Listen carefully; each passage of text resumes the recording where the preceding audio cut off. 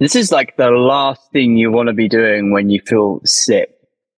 You're just talking about McFly whilst you're feeling sick. It's like a horrible fever dream. Like, do.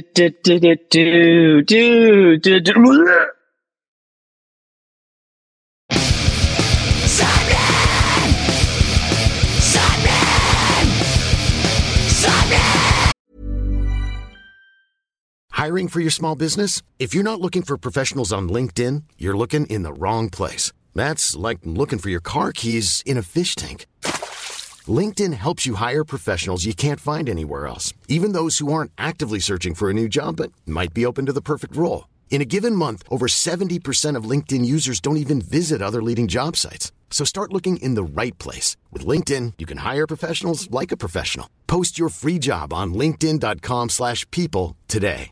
Everyone knows therapy is great for solving problems, but getting therapy has its own problems too, like finding the right therapist, fitting into their schedule, and of course, the cost.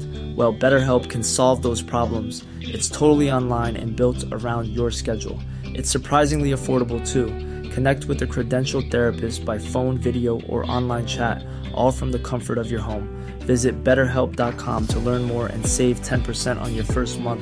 That's BetterHelp, H-E-L-P. You're listening to Sapnin Podcast. Sapnin! You are listening to episode 237 of Sapnin Podcast, featuring myself, Sean Smith, and my good friend Morgan Richards. Yes, it's me, Morgan Richards, and I'm not into fashion, but I love the clothes our guest wears. Rumour has it he's got a tattoo by his underwear, but I don't care. I don't care. What do you mean he got tattooed by his... He got tattooed by his pants. His pants can tattoo. Apparently. Everyone wants to know his name. I don't want to say his name now. You've spoilt it. You spoilt it for everyone. This week's guest is Douglas Poynter of the Mighty McFly, former guest and accidental leaker of some McFly news he wasn't meant to leak on our little podcast that he thought nobody would listen to. Ha ha ha. What a chap. But he's back, so hopefully he does it again. And the same thing just happens in us everywhere. But Galaxy Defenders, this is part 3 of our McFly mini-series as of late. And I can't believe they let Dougie back on. Not just because of all the trouble he got himself into when we started this podcast, but because of that fangirl restraining order they put on me. But I can't talk about that. Anyway, I'm not complaining, because today there's a lot of things to celebrate. It's the release of McFly's new album, Power to Play, full of 80s rock tones, influences, and going back to the emo nostalgia, with one of our favourite and most wholesome humans coinciding it with the release. But before we get into all of that, Sean, personally, it's been quite a wild, emotional, and noteworthy week for us. You in particular, and I think we should talk about that a little bit, especially, the fact that the Blackout played their first gig in 8 years on Monday. Yes, we did. I was wondering what you were talking about then. I thought when you said, it's been emotional, I thought he's talking about me losing my leather jacket, which I've just found. But prior to us going live, I was fucking furious about. Yeah, but yes, the Blackout came back Monday. We played a show in the Red House. What an absolutely amazing time had by everybody in the Blackout.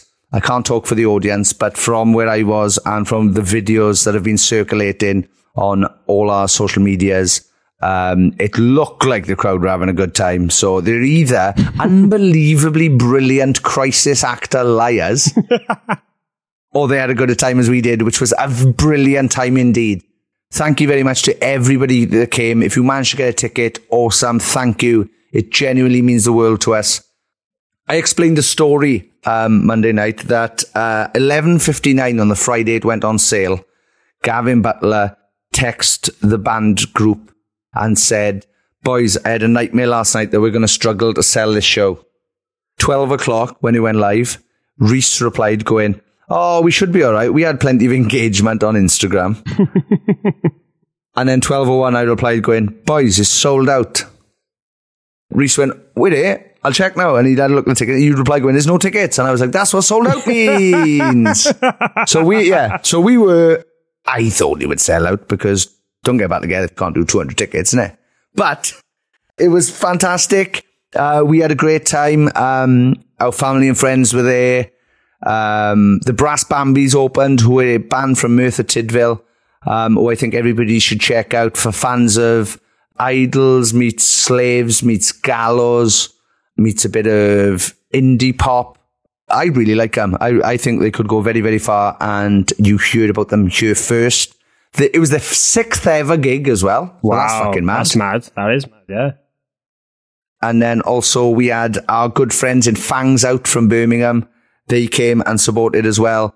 And they sent me their new EP the other day that's coming out soon. There's some fucking great songs on there, but they got a song called Sabbath Town.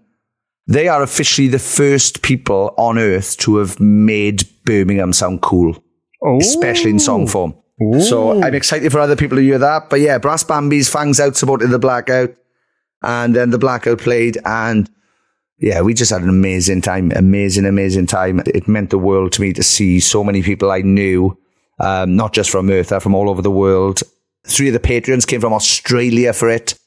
Can't put into words how good it was. Like, I'm struggling, and I'm just going to keep repeating myself over and over otherwise. But well, I can speak from the crowd's perspective, and the love in that room was contagious. You all were so happy, the smiles on your faces, and I started tearing up 2 lines into the first song because of the reaction everyone was giving, and just, as I said, so much love in the room. So happy for you, brother. I'm so happy for the rest of you, and it's just great to see that after all these years, it's finally happened. And today, when this goes out, you're playing fucking Download Festival. Yes, if you're listening to this on the Friday and you're going to Download, 5:30 at the Avalanche stage. I know we clashed with Pendulum, right? I'm fucking sorry. It had nothing to... We didn't choose... Let me explain to you how offers work, right? Andrew Coppin, former guest of the podcast, right? My new nickname for him is Clive Nation. Sent me an email and said, would you like to play Download? Here's the offer. They send you the money, or they send you what they want to offer money-wise. They tell you what stage you're going to be on. That's it. They don't tell you exactly what time you're on.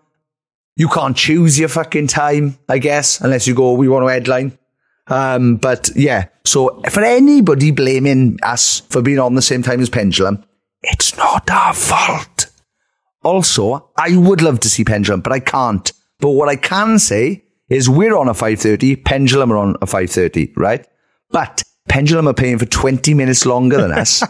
So, you know, after being in a band for 20 years, like I have, right? I know the bands don't play the new stuff that nobody cares about in the last part of the section. They normally play the hits, right? So if you're stuck between going to see Pendulum and the Blackout, come see the Blackout, innit? We're going to be fucking done in no time. We're playing songs one after the other really, really quickly. And then you're going to go and watch the last 20 minutes of Pendulum smash the fucking main stage. I'll come with you. If you promise me you'll stay for the Blackout, I will come with you after this. Please come and see my band. Look, I found out yesterday how big the tent was, and now I'm fucking terrified. Come and see my band. The tent is huge. It's too big for a tent. I don't know how it's allowed to be called a tent. Well, we'll see. It's a building. There's a lot of love. I'll be there. I'll sing it back to you. It's all good. But if you are listening to this and you're at Download, maybe you're traveling up or anything, let us know. We're going to be doing a live podcast at Download Festival tomorrow, Saturday, June the 10th, at the Side Splitters stage. And hopefully it'll be a lot of fun. We're expecting a few surprises maybe for ourselves. But if you've missed it, you're not going to the festival, and you're thinking, I'd really like to see the boys live. Well, next month, we're doing one at 2000 Trees Festival on July the 8th, and also DJing at the Silent Disco. That's going to be at Upcott Farm in Violent Cheltenham. Disco. VIP and weekend tickets are very close to selling out, but because you are listeners to this podcast, because you are dedicated people, they've given a very special discount code for £40 off VIP and weekend tickets. You just got to use the promo code SAPPENIN by going to 2000treesfestival.co.uk/ticket. You've got headliners: Bullet for My Valentine, Frank Carter and the Rattlesnakes, and Soft Play, formerly Slaves, bands like Skindred, Death Havana, Hell is for Heroes, The Wonder Years, and our good friends in Lost Alone. That features Stephen Battelle, who's only written on the new McFly album. Shut! What a fucking full circle link segue. Fuck it. You are a professional broadcaster. Well done, Pat. But yes, excited to see all of them. Come along to 2000 Trees. Come see us live. Come see us live at Download. Anything we're doing, anything. Oh, I'm DJ. I forgot to say I'm DJing Thursday. Too late. It's too late now, isn't it? By the time this is out, I've already DJ'd a Download. I'd imagine it was absolutely brilliant. Oh, technically, you apply. This will be out, and you'll still be DJing for another half an hour. The second this comes out, you're still DJing. So if you listen to this right now, run the fuck to Download Festival. You have half an hour. Imagine that. Look at her. You get there, and I'm just fucking right. That's it. Hey, whatever my last song is. But yeah, we are fucking busy, and I cannot wait. Hopefully, the Blackout stuff all goes well. If you're in an hour about, come and see the Blackout. Go to @theblackoutmusic on Instagram and just have a look through our videos and our stories we've been posting. And if that doesn't get you up for it, fuck off.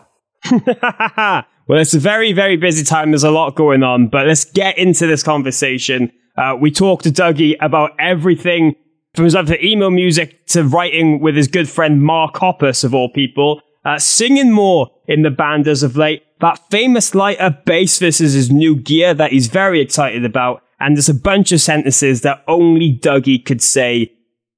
And also, this was the first podcast we've ever done out of 240 plus episodes, right? Where I've been sick in front of the guests.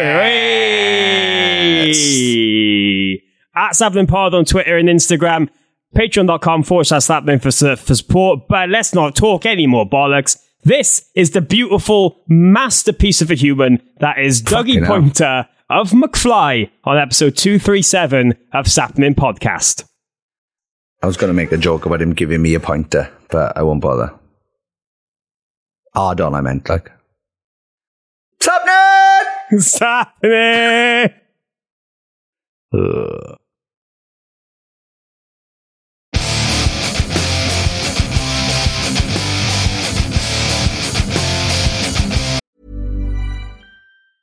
Hiring for your small business? If you're not looking for professionals on LinkedIn, you're looking in the wrong place. That's like looking for your car keys in a fish tank.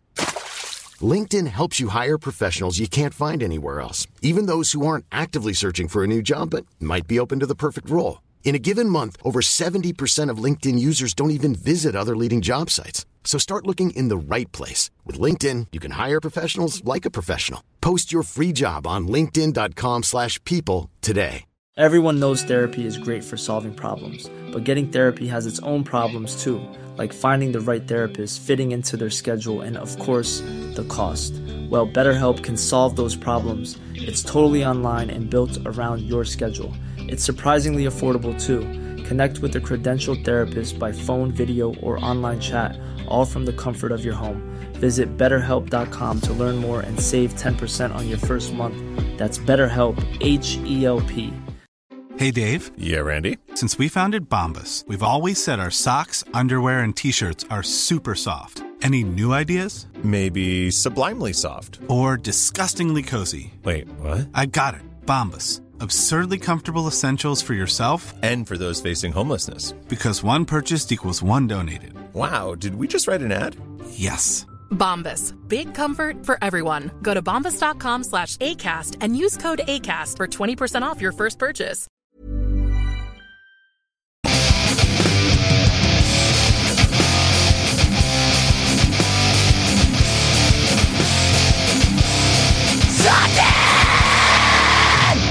Sapnin! Oh, he went a little bit Welsh/Indian. I'm not sure, but yes, this week's guest is bassist, TV presenter, model. Anything else you'd like to add? TV presenter. You've been on the TV. He's seen you on the TV. I've seen you talking on the TV. That counts as presenting on the TV. You're just reading job descriptions. Builder, footballer, chef, full-time ninja. It says by here on Wikipedia. I don't know what that's about. But yes, this week's guest is Dougie Poynter of McFly. Dougie, how are you? I'm good, man. How are you? Good. Yeah, I'm all right. I won't lie. I was sick just before we started recording. So physically, yeah, okay. If anybody hears me what they think is speaking Welsh, it's because I'm being sick into a bucket next to me. It's not Welsh. Oh shit! I'm sorry. It's all right. It's not your fault. It could be a very interesting conversation. But Dougie, welcome back. It's so good to see you again. It's been a while, as Stained once say. How are you doing, man? How's things? As Stained once said, it's been a while. Yeah, good. I think you guys were my first ever podcast. I'm not sure if I've done one since, actually. Yeah, I think. I'm pretty sure. Because I was just about to say, oh yeah, great. How many brilliant podcasts have you done since? Thinking that you were going to say like, oh yeah, I've been on fucking Joe Rogan, like all the big ones or whatever. And now you've had to come back to the scum. No, I turned down Joe Rogan. And I don't blame you. Yeah. Any of those other what other podcasts are there? Yeah, that's true. None. We are the only one. There's two. There's two. Yeah, imagine there was just two and people are like, oh, are you going on? I'm doing a podcast run this week. Oh, you going on Joe Rogan? No, I'm going on with them Welsh twats. What? Yeah, of the two, like of all the two. Yeah, how are you doing, man? How's things? Really good. We have we're like a month away from releasing the new album. We put a tour on sale today. I don't know when this morning. I don't know when this podcast going out. So that's all been like super exciting. It's just fun doing, like, having new stuff, like, you know, a new album, so that you can do a brand new tour playing a whole bunch of new songs. And it's the most anxious, though. It's the most anxious part of being in a band. Like the most fun parts are recording and actually playing the songs live, but releasing music into the world, I always found it terrifying, because you just never know how it's going to be received. Like, all the way back to our first single, I was completely shocked to find that was like number one for 2 weeks. And I was like, how? Who the hell is going out there and buying this? I don't feel any like different. And then, so it's really weird. I'm on edge. That's how I feel. I'm on edge. It was quite interesting, though, when you think, you know, you guys have been doing this for like almost 20 years now, and there's been so many releases of albums or compilations or singles or whatnot, and you still feel this way. That must be quite, I guess, nice in a lot of ways, that you still feel that energy and worry about people say, rather than just being blasé about it. Yeah, totally. I don't know. It really feels great when you see some sort of reaction video or something of someone who really gets what you're trying to do, really feels the way that you intended to make them feel. Like this whole album, as the overall feeling, I guess, has been like triumphant rock. But it's like, it's a very like kind of warm kind of coming together kind of triumphant, that no matter what you do in your day job or where you are in the world, you have that connection with somebody that you love. Like I was in Abu Dhabi like a year ago, and I was wearing I think I was wearing a Limp Bizkit t-shirt or something, and this waiter, who I thought I'd have like absolutely like nothing in common, he was like, dude, you love Limp Bizkit? And I was like, yeah. And we were just talking about how awesome Wes Borland is for like half an hour. Class. Yeah, so if anybody can feel the way that we want them to feel when listening to our music, then success. But it's nerve wracking, and when people don't like it as well, it hurts 10 times harder than it should. Yeah, it feels like someone taking the piss out of your kid. Yeah. No, I know what you mean. Wow. I know what you mean. Like, I took fucking ages to make her. I know you're shitting on it. Huh? Yeah. Do you know how much I spent? Too much money I spent on it. I could have done it on my computer, but I didn't. I went to an actual studio. Leave it to me. But yeah, surely you haven't had any reactions like that so far with the new McFly music. It's all fucking rocking. No, it's all been good. You just hear like out of like the one out of like 100 comments that would be the one, and you're like, no, you don't get it. That's not what we're trying to do. It's all part of the fun. I remember when we first released Stargirl, I felt the same with that. I was like, oh no, people don't get that it's a joke about falling in love with an alien. People think that we're calling some like random human girl like our Stargirl, like, and I was like reading comments of people like cringing over it, and now it's like one of our biggest songs. It only took 20 years. Our music's like wine. Yeah, fine wine. But no, it's always interesting seeing people's reactions and connections and stuff anyway. But going back, you talked about us being your first podcast experience and you haven't done any since Apologies. then. Is that because you got into trouble after coming on ours? Did you get into trouble? Did anybody say, Dougie, stop going on his unsolicited podcasts? Nobody said directly to me, but yeah, I think I might have. I was just being honest. All the podcasts I'd ever listened to, people just go on and are just honest about what they've been up to.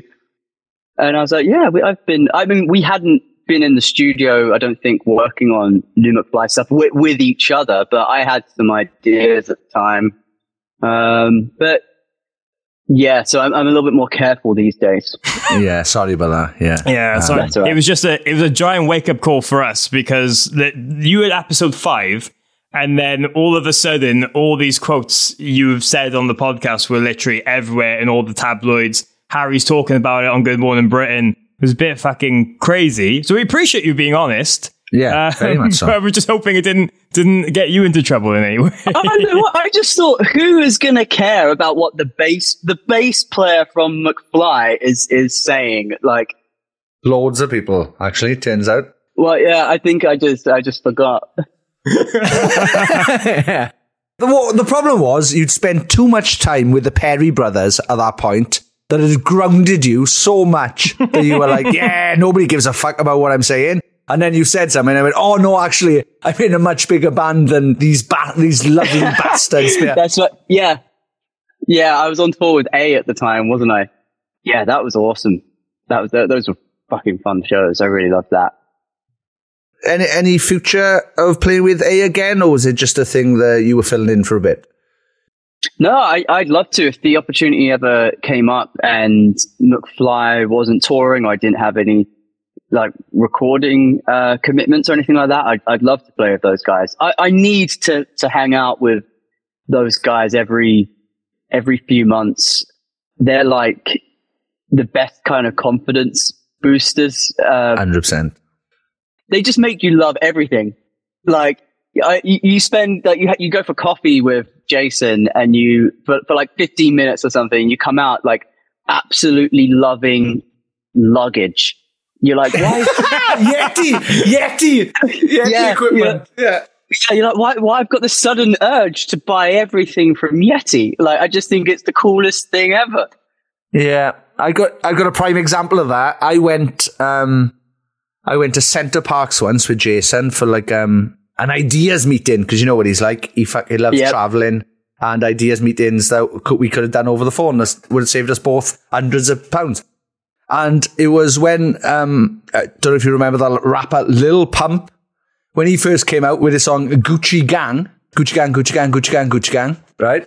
I remember turning up to that Center Parks, hating Lil Pump, going, Jace, have you heard what the kids are listening to? I played him the song and he was like, that's fucking nice. Yeah, and I was it's not though, is it? He's just repeating Gucci Gang over and over again, Jason. And he was like, yeah, but how punk rock is that? And he started breaking it down. And then 4 days later, I left going, I quite like this little pump fella. Yeah.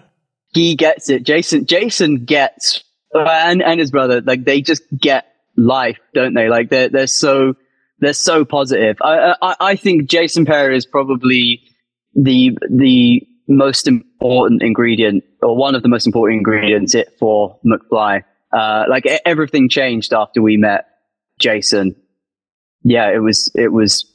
I don't know if we could ever work with another producer. I always imagine what that would be like. He just brings out the best in everybody, and we have so much fun doing it. I can't imagine working with anybody else. I think that's the case across the scene, though. Like, if it wasn't for Jason Perry, the Blackout definitely wouldn't have done as well as we did because of our second album, The Best in Town, which he recorded. And yeah, if we didn't have him in our lives, his other band, like when I met him, I must have been in the top 3 most negative people on earth. Just after spending some time with him in El Paso, I was like a changed man. I was like, oh no, I don't have to be aggressive to absolutely everything. I can be nice and see the beauty and stuff. That's it. Like, he's transcended. Like, so you guys basically, he worked with you.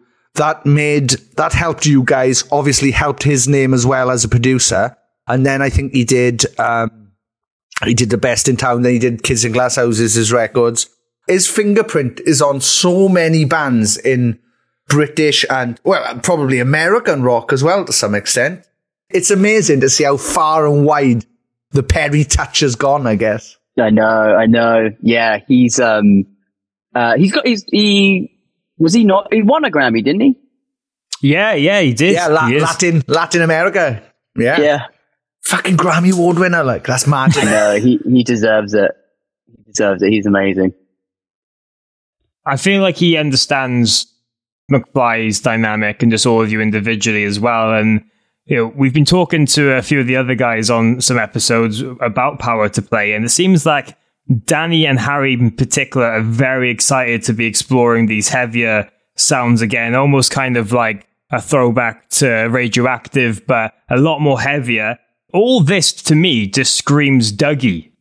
It was this just kind of like the ultimate project for you and being able to have a lot more fun and bring out a lot more of those influences again? I mean, I definitely have like I have a big mark on this album, but everybody just fell in love with 80s rock at exactly the same time. It was like some like amazingly hot girl had walked in the room and everybody's jaws dropped at the same time. We all landed on the same page because of Jason. You know, like how you were saying about the Gucci song or whatever, like Jason kind of like talked you into it and you saw things differently. He did the same with us about our band in one meeting, which I'm sure the guys probably explained about us like doing a board of identity and all of that. And yeah, I started hearing those 80s rock bands differently and just got so inspired and just went off on one for about, I think it was about 18 months in total, like 2 years or so. And yeah, everything just felt fun. I started hearing metal, like I've always liked metal, but not like heard it in such a positive, triumphant way before. So there was and it was all like new territory. I think that's what felt fun. It felt like, oh, we've never done anything like in, you know, trying to rip off Metallica or whatever kind of style before. This feels different.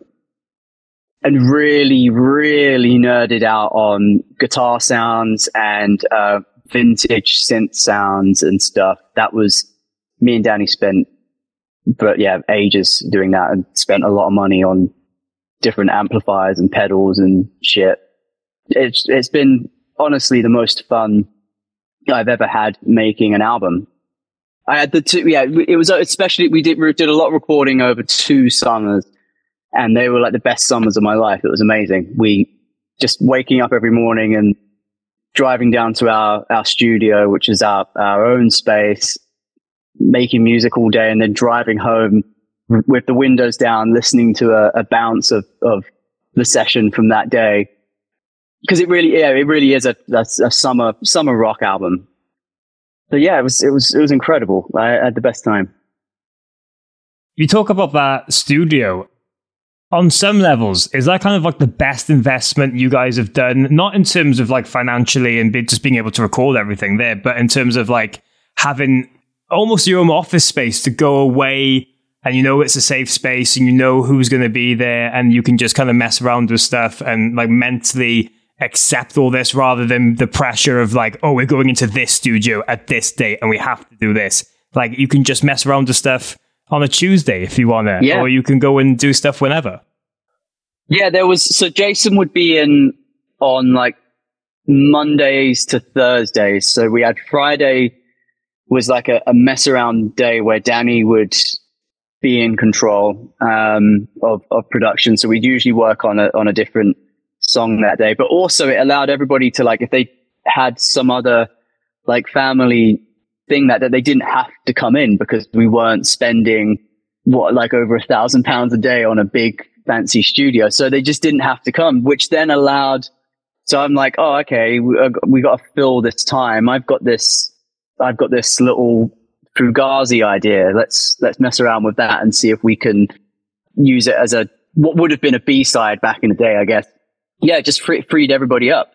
Unlike the album we did before that, it was like every day, like, oh man, we have to write a hit today. Can't waste time doing any Fugazi stuff.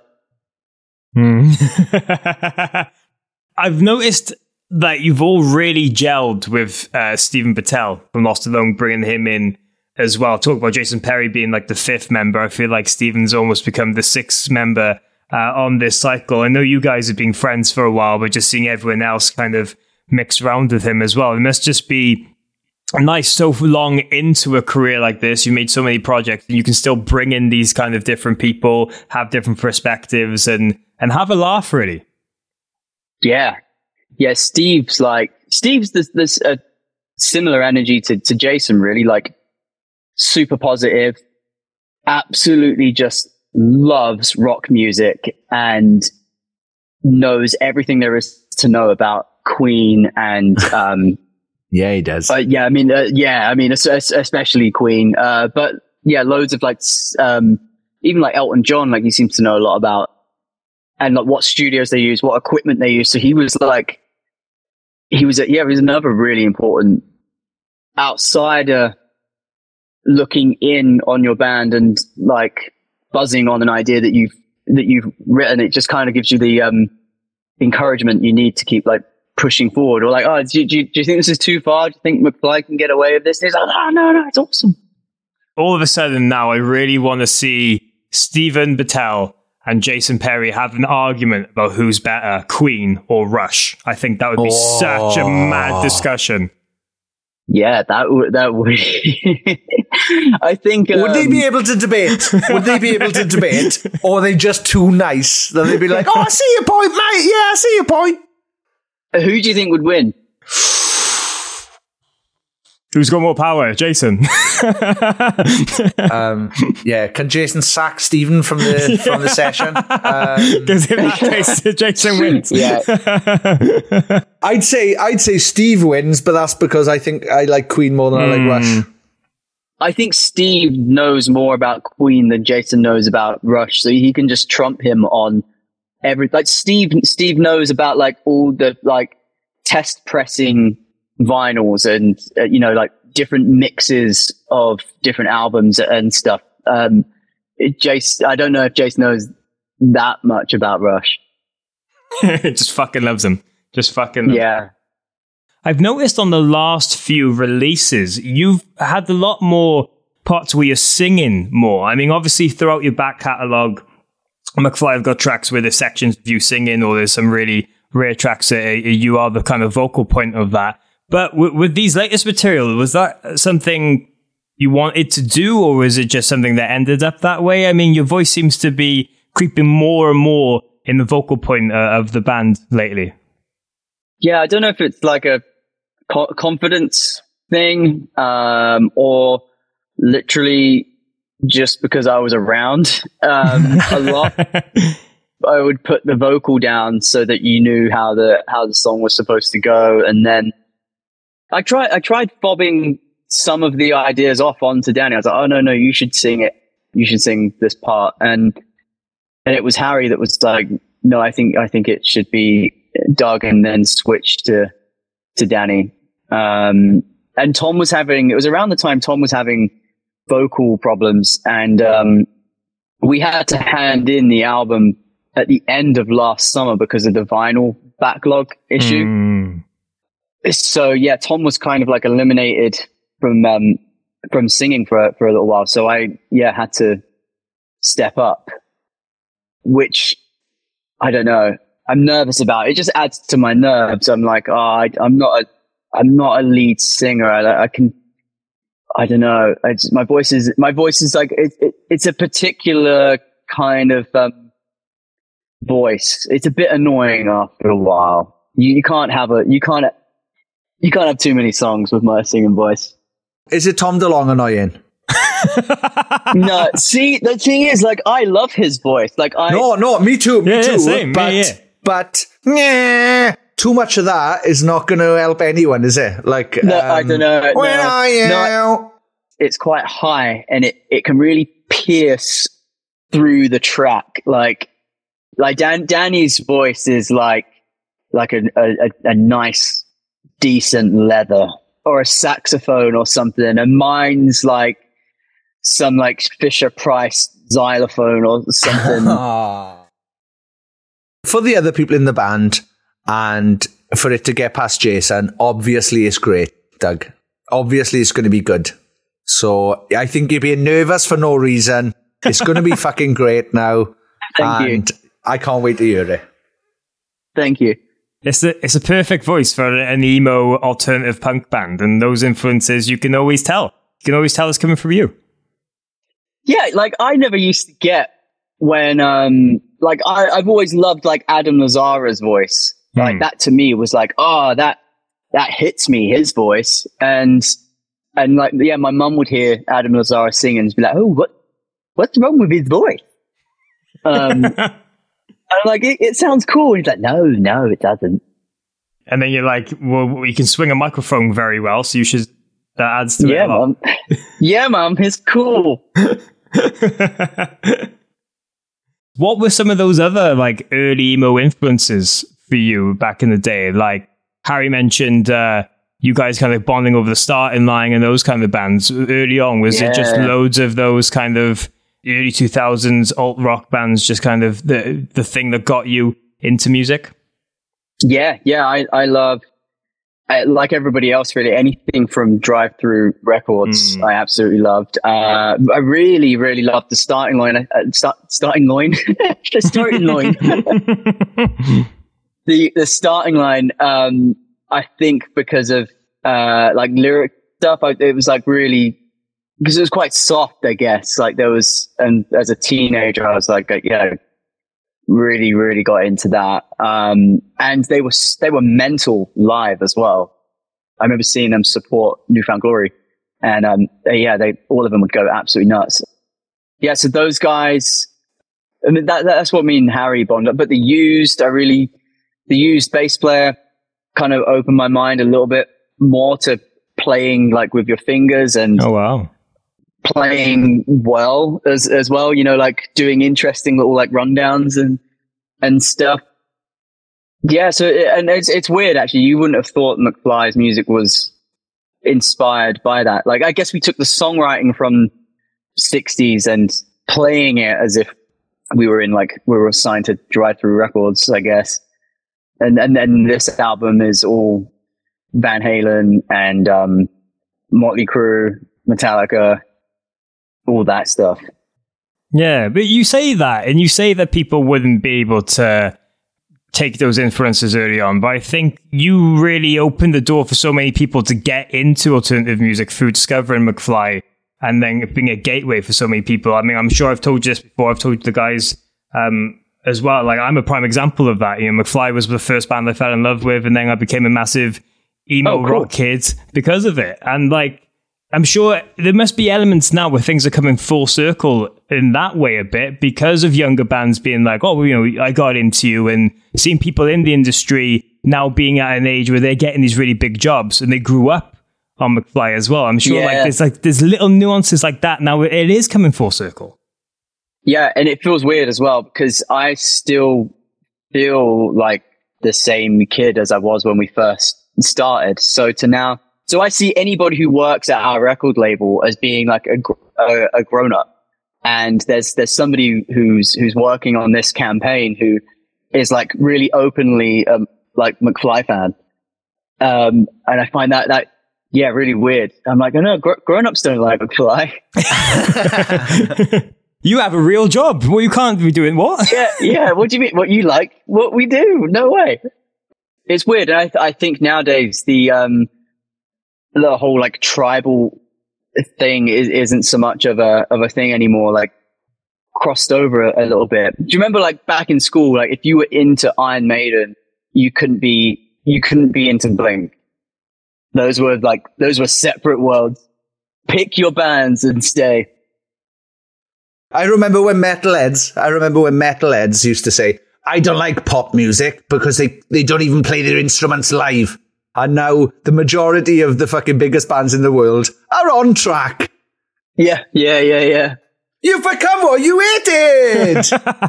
It was a real thing. It was a real thing to like play to click live. Like, you know, like, oh, that's not cool. Like that's not real. And now, or to like, now people don't even have like live amps on stage.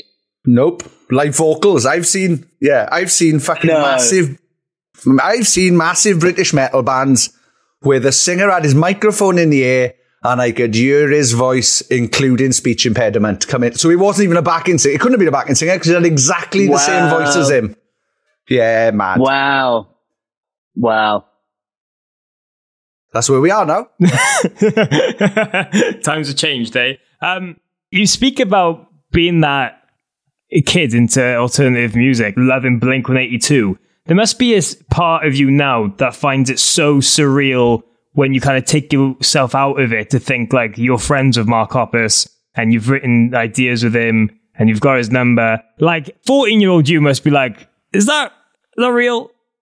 Yeah, it doesn't. None of that feels real.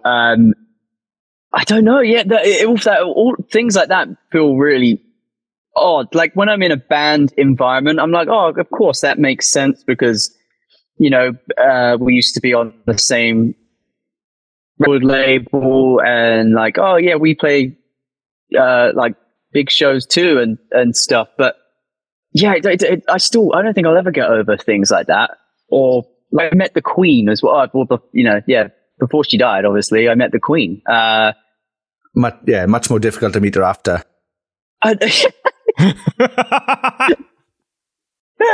Yeah. No, it was a ghost. I met the Queen's ghost. Yeah. Imagine that. Yeah, got a photo. Like the only photo of an actual ghost like that exists. Yeah, man, that stuff weirds me out. It really weirds me out, that kind of stuff. I'm like, that feels just like some weird Matrix stuff. Yeah. You met the Queen of England and the King of Pop Punk, Mark Hoppus. Yeah. Wow. Yeah. Yeah, fucking, and you're friends with him. Yeah, that's nuts. Do you remember the first time maybe like a rock band you like or anything like that showed love to McFly? I think it was Newfound Glory. I think they were, well, you know what, all of them, man. Like everybody, like we were, Island Records used to have like a lot of my favorite bands were signed to them. So yeah, I used to be able to go to their shows and get backstage and meet all the bands, and all of them were sound. Like the guys from Finch were really cool, and I was still a teenager at the time, so I must have, you know, anywhere from 15 to 18, and I was like backstage with these bands, and just none of them were dickheads. They were all super sound. Yeah. yeah, it was surreal. Yeah, and that's always great to hear. But as well, like, you've been doing a lot of work now behind the scenes with Danny and Steven, writing for other artists in this studio. What has that experience been like for you in terms of just like songwriting, taking yourself away from McFly and being able to kind of involve yourself in other people's projects and kind of take a step back from stuff? I mean, I'm sure that must be really refreshing, and the three of you just having a giant laugh with it. Yeah, it feels like going to the gym, like just keeping the muscles working for recording and writing, like learning new stuff every day, so that when you come back to do McFly, like you've got this little bit of experience under your belt and you've done a bit of trial and error with some other artists, and we're constantly finding. We're really into like old analog production and how we can replicate that now with the digital stuff, or at least get a similar kind of vibe. Because back in the day, they were doing all sorts of like different weird tricks to get a certain effect because there was no plugin for it. So like, was it Mutt Lang on the Def Leppard records? To get the big stadium vocal chants and call and response and stuff, he would put a whisper track in, so you could layer up like a whole bunch of whispers, put them together, put a bit of reverb on it, and it sounds like a stadium chanting. Well, it sounds like ridiculous because that's what you do when you're imitating a crowd, like things like that. And particularly with like guitars, like how they were mic'd up back in the day, or just like stupid things like lengths of cables and things. And like the production side, I find really, really fun working with other artists. And I think, soon we'll have our first ever song being released with this kid called Lou. He's like a solo pop punk kind of guy. Yeah, and that comes out. I think he's planning on releasing that in mid-June, I think. Nice. What was the name? His name's Lou, and I think that's his stage name as well. It's just Lou. Must be a different kind of sense of pride for you, though, now seeing that you can kind of give off these lessons you've learned and little tricks in the studio and just stuff about the industry to younger artists as well when they're coming through. Yeah, it's ace. But I don't feel like it's us really. I don't ever really feel like I'm like, passing any kind of knowledge down. I feel more like, I don't know. Yeah. That the artists themselves, like inspiring, like what they're bringing to the table. And I get excited by that, lyrically, or just like the way that they're dressed or stuff that they're into kind of forces us to open our minds a little bit. Dougie, there's a couple of things I wanted to bring up and really always ask you about. And one of them is about your infamous pink light up bass, because I remember seeing that for the first time when I was a kid and being blown away by this thing, and you've got the fretboard just kind of lighting up and stuff like that. What was the origin of that? How was it just something like Sam Rivers of Limp Bizkit, surely? Exactly. It was exactly that, Sam Rivers. I saw Limp Bizkit, I think, when I was about 11 at Wembley Arena, and that was all I could really see. I was like behind the sound desk, like hiding from the mosh pit, because I must have been like about 3 foot tall. And all I could really see was Sam Rivers' fretboard, and I thought it was the coolest thing. So as soon as I found a company that would make them, and that was a custom hot pink paint job. It's a Music Man. It's the Sterling. It's the Sterling, which is the smaller version of the Stingray, and that one has the original pickups in, the active pickups, but then I've got a few others that also have LEDs in, that I've taken those pickups out and put in the Seymour Duncan quarter pounders and had them inverted. So it sounds like a P bass, really. But I've recently switched. I'm now playing the new Fender Meteora, which sounds a bit like an active jazz. That's the only way. Yeah, sounds like an active jazz. A bit more Geddy Lee, really. Oh, look out. We're answering the question. Who's going to win? Rush or Queen? We're going towards the Rush. Yeah, when you said about sitting down with Jason and going through about the bands and stuff and talking about 80s rock, was Stephen Patel then introduced afterwards, or was he already there at those points? Even when we're on a budget, we still deserve nice things. Quince is a place to scoop up stunning high-end goods for 50 to 80% less than similar brands. They have buttery soft cashmere sweaters starting at $50, luxurious Italian leather bags, and so much more.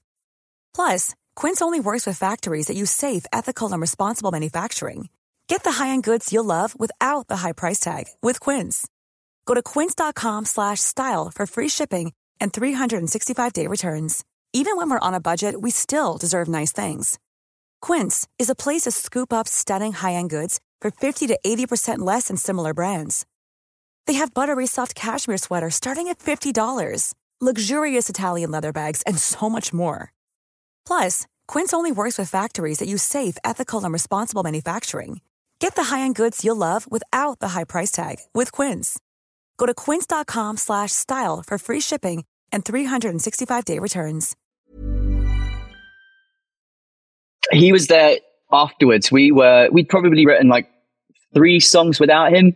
And, then Jace was like, oh, you've got to meet my friend. He's the riff master. Like, he's just got riffs coming out of his ass. You've got to meet him. He'll be like an amazing addition, and he's really, really cool. And I've never gotten on with somebody so quickly in my life. Like within 10 minutes of Steve arriving, we were writing a song together with the first riff that just came to his mind. Like jamming as a full band. It was so much fun, and I absolutely love that guy. I can see that you're holding in the puke there, man. It's struggling. There's been some moments where I've been like, I try not to, but luckily I've got a mute, so you haven't heard me being sick. But I am recording the audio my end this way, so Morgan, listening back, you are going to have to listen to that. Me going, into this bucket here. If the actual sounds make the edit, that's going to be a completely different. Do you know what that is? Patreon exclusive. Hey. Listen to Sean be sick. Oh, God. I'm sorry about this, Doug. Yeah, sorry about my distracting puke face. But you look back at so many things McFly have done in the last 20 years, and like I know there's been periods where you've been top of the world, and then there's been fits where you've had a lot of distractions, whether it be McBusted or just other things going on, personal lives, and then taking the break and stuff.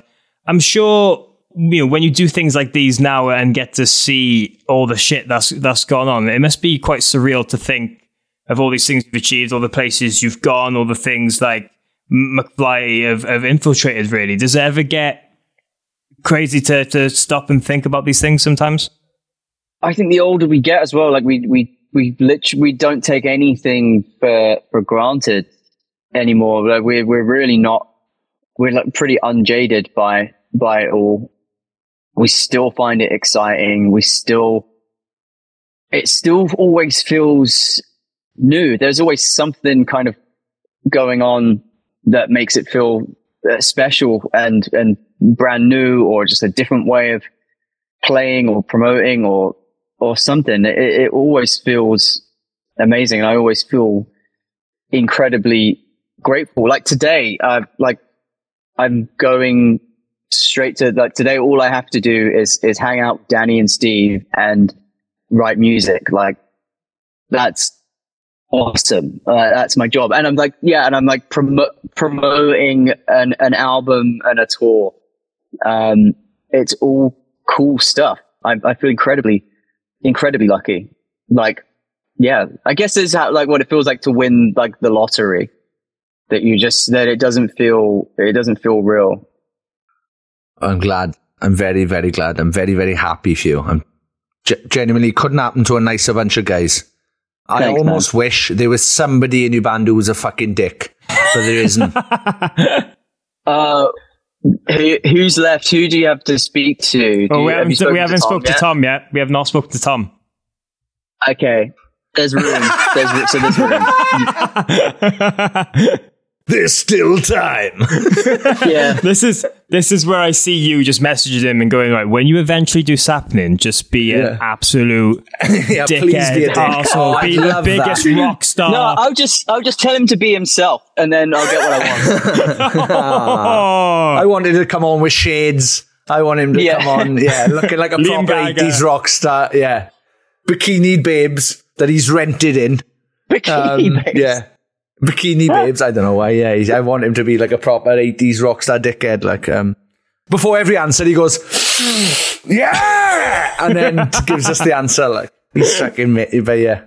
Have you seen that documentary, the decline of Western civilization? No. That's everything you just described. Like everybody that is into. There's a punk one which isn't like, it's obviously very, very punk, but then there's a like kind of a glam rock 80s documentary that they were making, and everybody that is interviewed is literally like that, like you described. Like they have like girls and sunglasses, and or like they're floating in their pool with a bottle of JD, and they're being serious as well. Yeah, it's mad, isn't it? It's fucking mental. I love it. That's the thing, though. People still to this day do think backstage is that, when really is just a bunch of people fighting over the Wi-Fi password. Yeah. And what's the trying Wi-Fi code? Yeah. I need the Wi-Fi code. Yeah. That's all it is. You have a shower now, because I need one in a minute. Yeah. Was it ever like that? Because in that documentary, it seemed like that was just the image that everybody was giving off, but the reality was back then is just that everybody was just doing their hair backstage. There was the chaos. Did it ever really exist? Or was it all just myth? Yeah, I think from meeting a lot of those people from back then, you talk to them now and you're like, you are such a fucking nerd. There's no way you were just constantly having sex and pulling these gorgeous women. No way.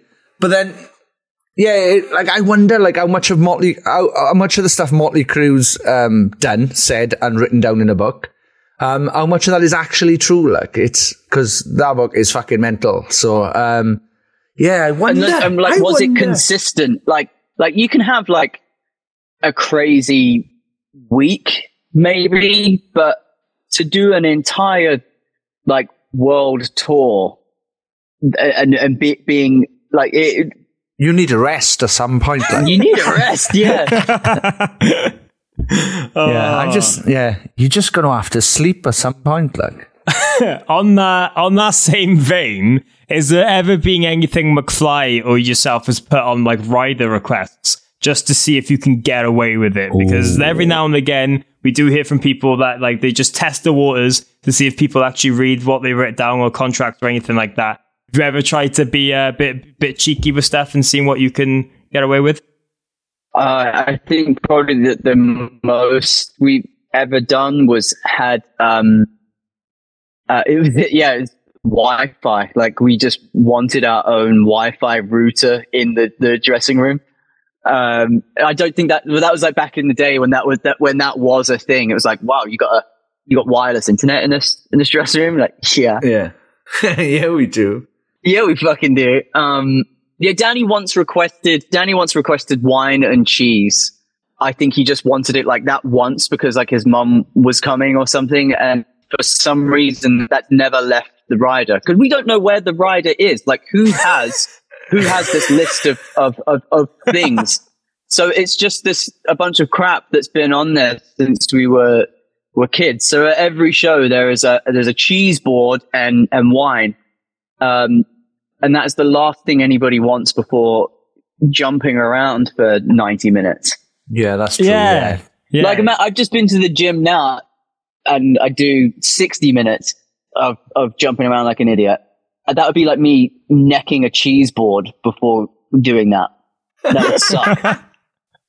Oh, don't do that. You'll end up like Sean. You don't like just throwing up everywhere. What do you mean? Throwing up. You're sick. I thought you were calling. It's a call. I thought you were calling me fat. I thought you were calling me fat. Dougie's fucking thing. Oh, yeah. Don't end up eating cheese. You end up a fat bastard like Sean. Leave it up, Mark. I was doing a callback to earlier in the Oh, we might not get to do a Tom episode if you carry on, Mark. It's probably the last one. Dougie, come on one of the early ones, and he's come on the last one.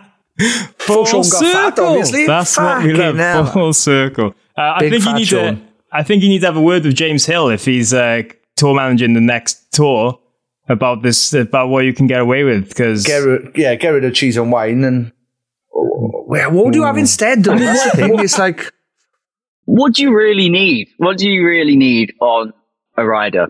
I once got told someone requested like 50 towels, and there was like 4 of them. That's too many towels. Yeah, that's way too many towels. Why do you need all those towels? And end up paying for that shit though. So I remember we checked the bill for our tour once, and we were spending like thousands on towels because we didn't realize that we were paying for them. So we just thought, oh, the venue give you towels. So let's have how many do you want? I'll have 4 a night. Yeah, I need 4 to throw out at the end. Like, I wouldn't use it during the show. I would just throw it out at the end. Yeah, thousands on towels. What do you need? Waters. That's it. It's hummus. Yeah, hummus if you need. No, because that shit ends up getting gross really quickly. Yeah, okay. It goes. If you leave it out for a couple of hours, it starts to look firm on the top. Yeah. You don't want firm hummus. Nobody's looking for firm hummus. Good name for a fucking punk band, though. Firm hummus. Firm hummus coming soon. Sorry, guys, it's the sickness. Down with the sickness. Anyway, as we start to wind down on this conversation a bit, Dougie, because we don't want to make you late for this writing session with Danny and Stephen. Couple of quick things I wanted to bring up. There's a question here from online. It simply reads, "Come to Brazil?" ?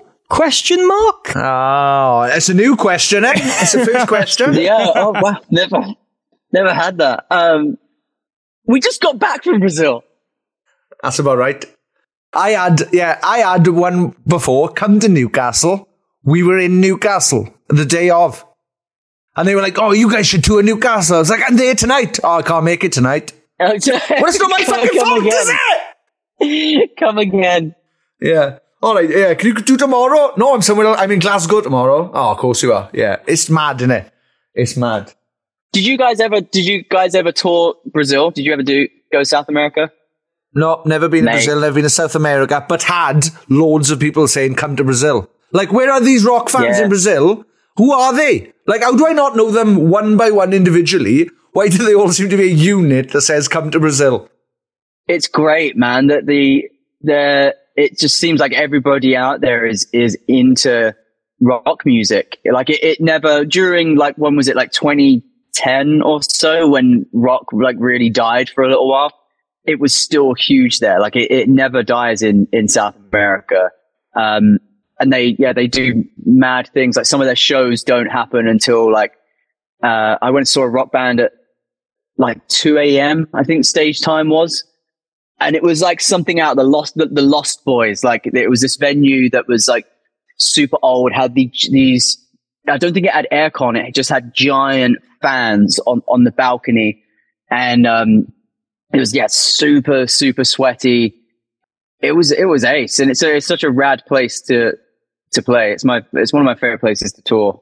Because I bring it up because it's such a running joke for bands, like globally. They just get that in the comment section of whatever they post.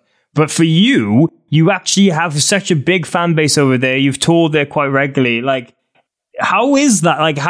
You know, playing shows at 2 a.m. in the morning and stuff. It must be crazy to see that, like, you have this audience literally on the other side of the world.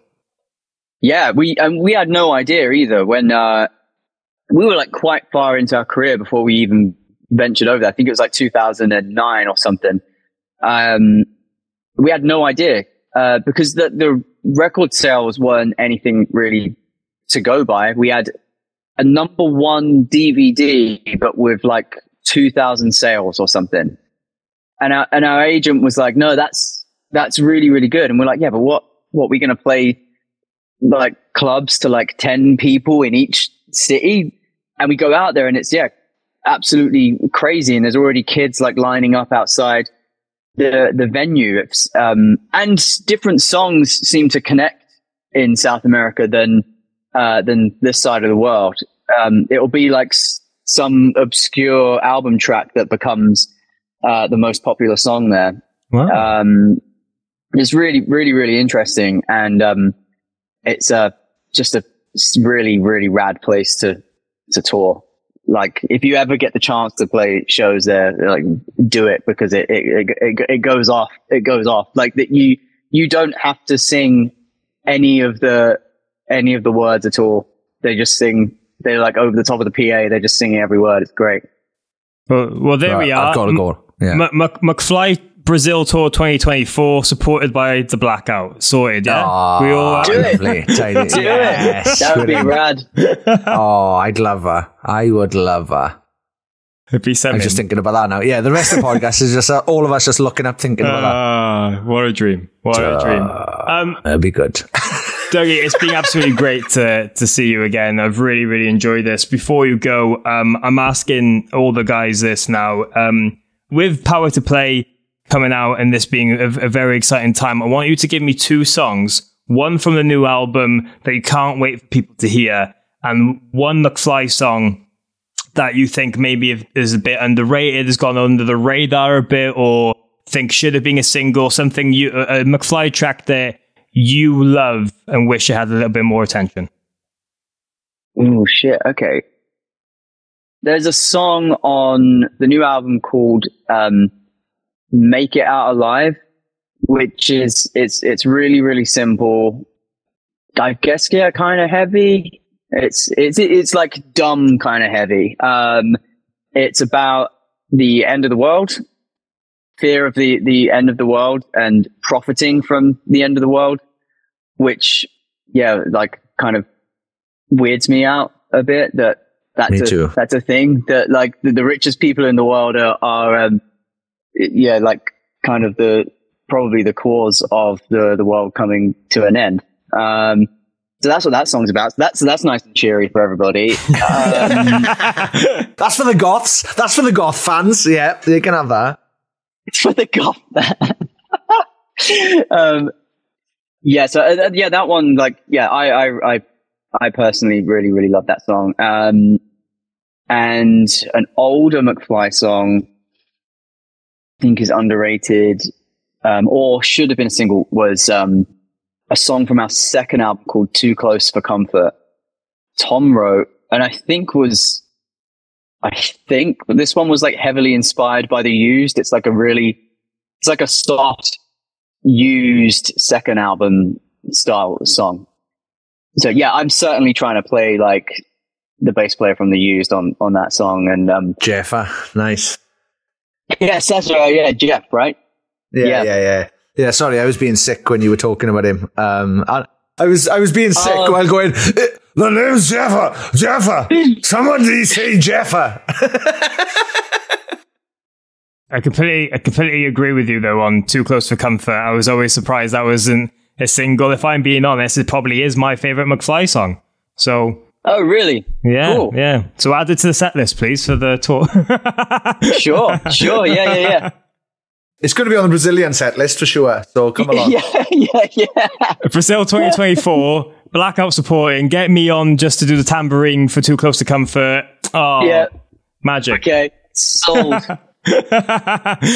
Dougie, honestly, so good to see you again. Thank you so much for taking the time. Very excited for this new album and this tour, and hopefully we can catch up with you again very, very soon. Sweet. Thank you very much for having me. Listen, Yes! Douglas, you're handsome. You're lovely. You're an all-round fucking mega babe. Surely there's something wrong with you. Somewhere. There gotta be, man. You can't be that fucking perfect as a human. Yes, that was Dougie Poynter of the Mighty McFly. What a fucking chap. We've got one more to get the Infinity Stones of McFly. I hope it happens. Yeah, we've got Tom Fletcher left to get. I don't know if we can do it, but fingers crossed. What a beautiful, beautiful chat with Dougie. Yes, I absolutely love every single second we've been able to spend with the McFly guys as of late. As I've mentioned on previous episodes with Danny and Harry that are out now that you can go back and listen to. They were the first band I ever fell in love with. They were my gateway into rock music, into everything I do now. And I just really appreciate them letting us talk to them all individually, get these stories and celebrate this new album, Power to Play, that's full of rock, solos, 80s influences. And it's out right now. You can go and pick it up on vinyl, CD. There's even tapes. It's all over the place. Tapes? And they're going to be touring across the UK later on in the year as well. Head to the website for all the dates on that. But one left now. We're just missing Tom in the sticker book collection. Hopefully hopefully that can happen. I don't think they can do it. I don't think we can do it. Yeah, he's the missing Infinity Stone. So please, Tom Fletcher, please come on Sapling Podcast. You went to the McFly thing, didn't you, Tuesday? I got invited this week to listen to the album before it was released and hang out with them and a bunch of other people in their studio.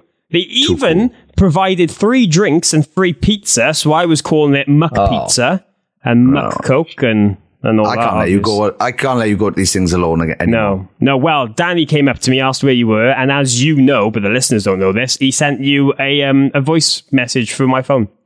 Yeah, he did, saying, calling me a fanny for not being in, but I couldn't make it because I rocked out so hard the night before in Merthyr Tydfil that the adrenaline rush. Let me explain to you that show in Merthyr. The adrenaline rush was so mad, right, that I didn't get anywhere near sleep till about 4:30 in the morning.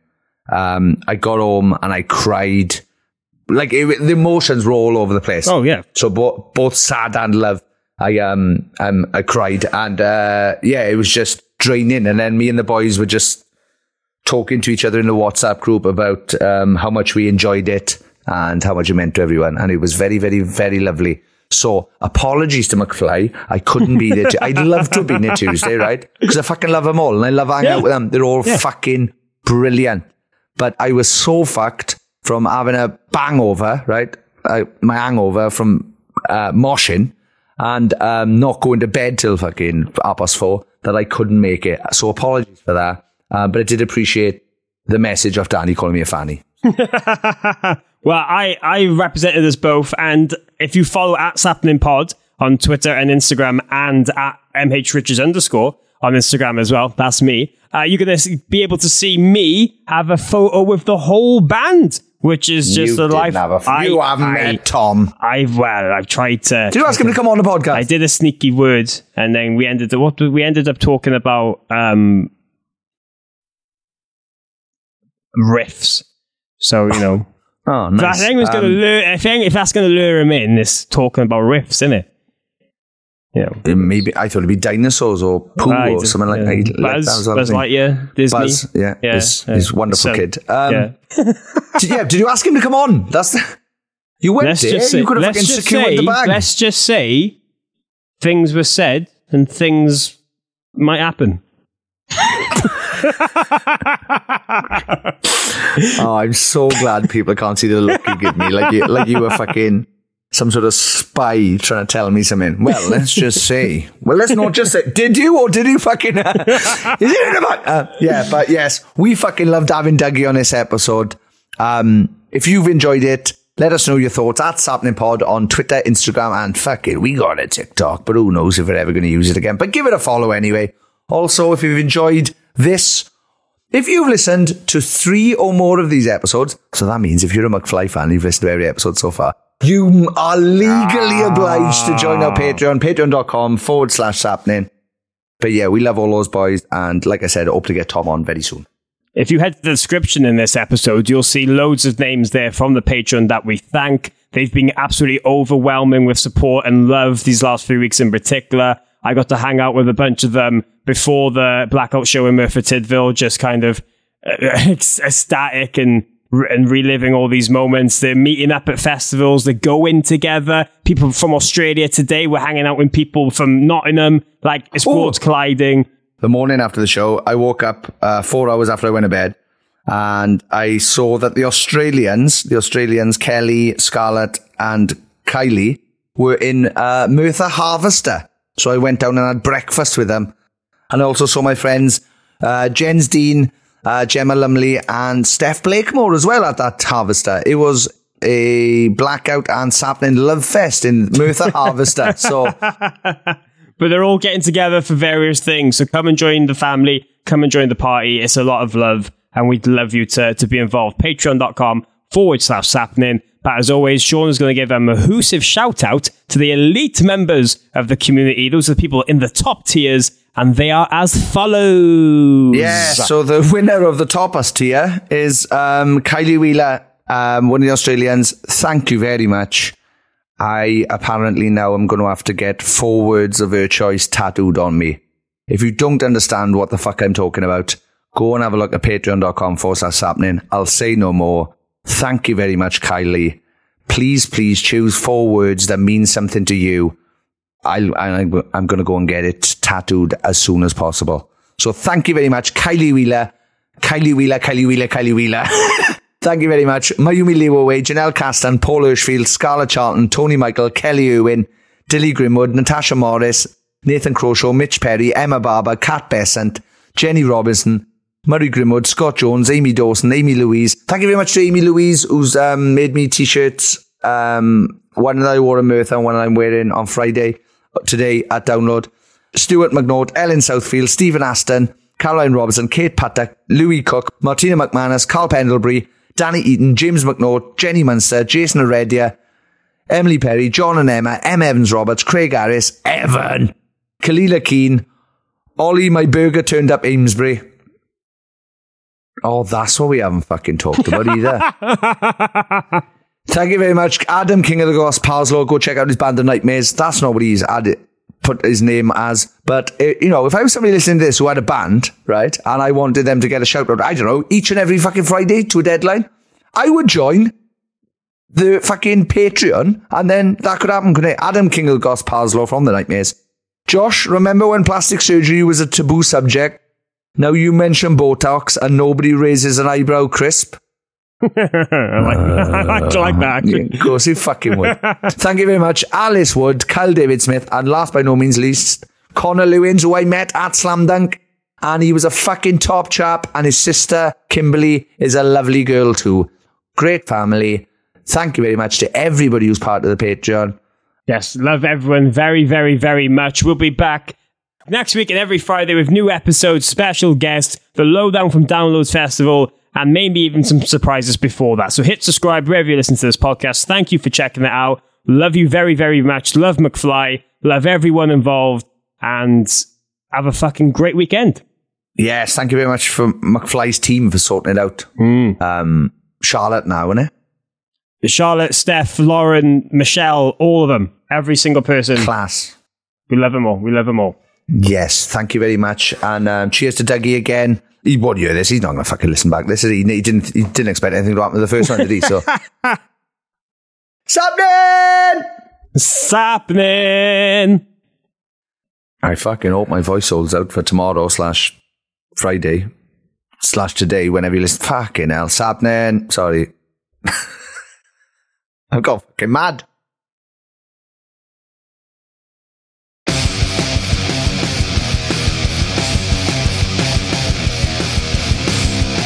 You're listening to Sapling Podcast with Sean Smith and Morgan Richards. Thank you very much for downloading this podcast or streaming it, or I don't know what else you do with podcasts. Thank you very much.